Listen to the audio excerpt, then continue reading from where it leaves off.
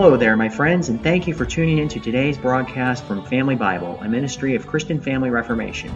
I'm your host, Christian Horseman, and it's my prayer that as you and your family study God's Word together, you'll find this broadcast to be a blessing to your souls and an inspiration to grow in your relationship with the Lord Jesus. So without any further delay, let's get started.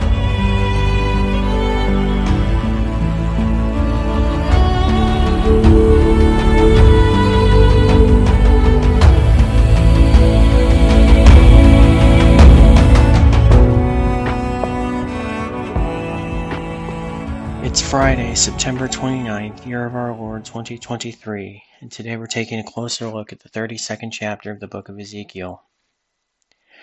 Here in this chapter we have two distinct prophecies relating to Egypt, both in the same month around 585 BC, about 1 year after the fall of Jerusalem, but with a 2 weeks interval between them. They are both lamentations, and this was not only to signify how sorrowful the fall of Egypt would be, but it would also show how much the prophet himself would grieve over it, from a generous principle of love to mankind in general. In these two lamentations, the destruction of Egypt is represented under two similitudes, the first being the killing of a lion or a whale, and the second being the funeral of a great political leader. In the first Song of Lamentation, there is a gradual transition from the strictly figurative to the more literal. It begins with parabolical representations of the coming destruction of Pharaoh's greatness. The huge monster that had formerly moved at will and troubled everyone around him now becomes a helpless prey in the hands of the mighty, and his mortal remains are spread forth over hill and valley, so that they meet the eyes of men everywhere and acquaint them with his fate. This proud monarch was not to be slain and then buried out of sight. Instead, the circumstances connected with his downfall were divinely ordered in such a way as to keep everyone mindful of his fallen greatness, so that they would not forget him nor the sad change that had taken place in his condition. And this idea is still further expanded by the introduction of a new image, namely, the extinguishing of the light in that portion of the world, so as to make it a land of darkness instead of a bright and illuminated region, thereby striking terror into the minds of those who would behold it. Then, becoming more literal in his descriptions, the prophet exhibits the kingdom of Egypt as a general wreck, its people scattered in fragments among the nations, and its riches given up as a spoil to the hands of enemies. It was relating to Egypt as an empire, as the seat of a monarchy that had once extensively ruled and still sought to rule in the affairs of men, that this description must be understood, and its details did indeed come to pass. The political power of Egypt began to cease after the Babylonian conquest. The arm of its power was forever broken. Its monarch could no longer move about as he pleased and trouble the neighboring nations. The next vision fills up the remainder of the chapter and closes this series of divine judgments. There the prophet utters another lamentation over the fallen power. He sings its funeral dirge, so to speak, accompanying the departed one into the world of spirits, and surrounding him there with other prostrate monuments of human greatness. Egypt is here portrayed in the person of its destroyed king and people, as being introduced into the shadowy mansions of the nether world, where, in regards to power and influence among humanity, the small and the great are reduced to one sad level. To represent Egypt's king and mighty forces as being transferred to that place was essentially the same as saying that their power on earth was finished.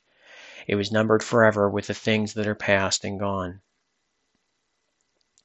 Thus closes the divine word against Pharaoh and his kingdom. They are condemned to go down to the land of forgetfulness, in common with all the surrounding heathen who stood in a position of rivalry or antagonism against God and his people.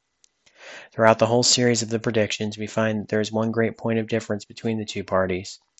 The judgment that lights upon the Lord's people is only partial and temporary, and then their power and dominion return again and settle in everlasting possession. But as for the neighboring kingdoms, which all aspired for the supremacy, they fell to rise no more. The supremacy must belong to Israel, because the covenant of blessing was with him. From him the Messiah was to come, in whom all power, blessing, and glory were to reside.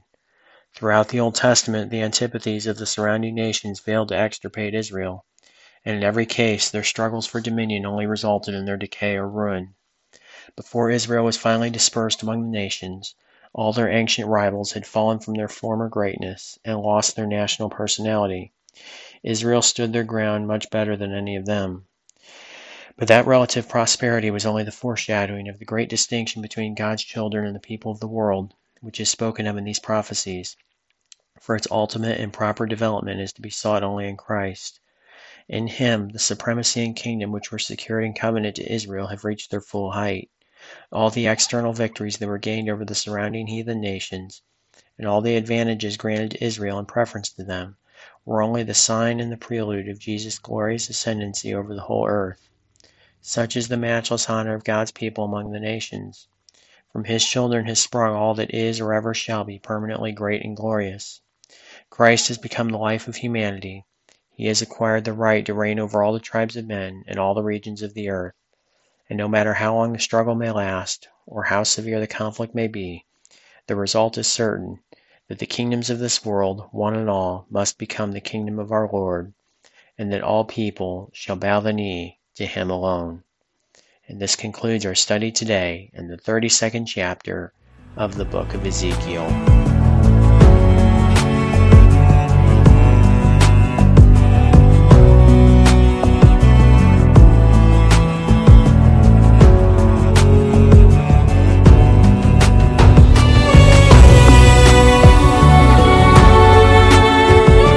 Thank you so much, my friends, for tuning in to today's broadcast from Family Bible. I hope you've enjoyed it as much as I have, and I invite you to join me again here tomorrow, Lord willing, and continue experiencing the richness of His precious Word with your family.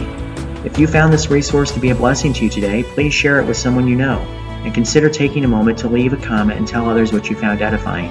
Also, don't forget to like and subscribe on YouTube so you'll never miss a new broadcast. And feel free to visit my website, ChristianFamilyReformation.com, for inspiration and encouragement in your family's walk with the Lord. I'm your host, Christian Horseman, and I want to thank you again for tuning in today. May the Lord inspire you to live life today in light of eternity. Seize the day for Jesus Christ.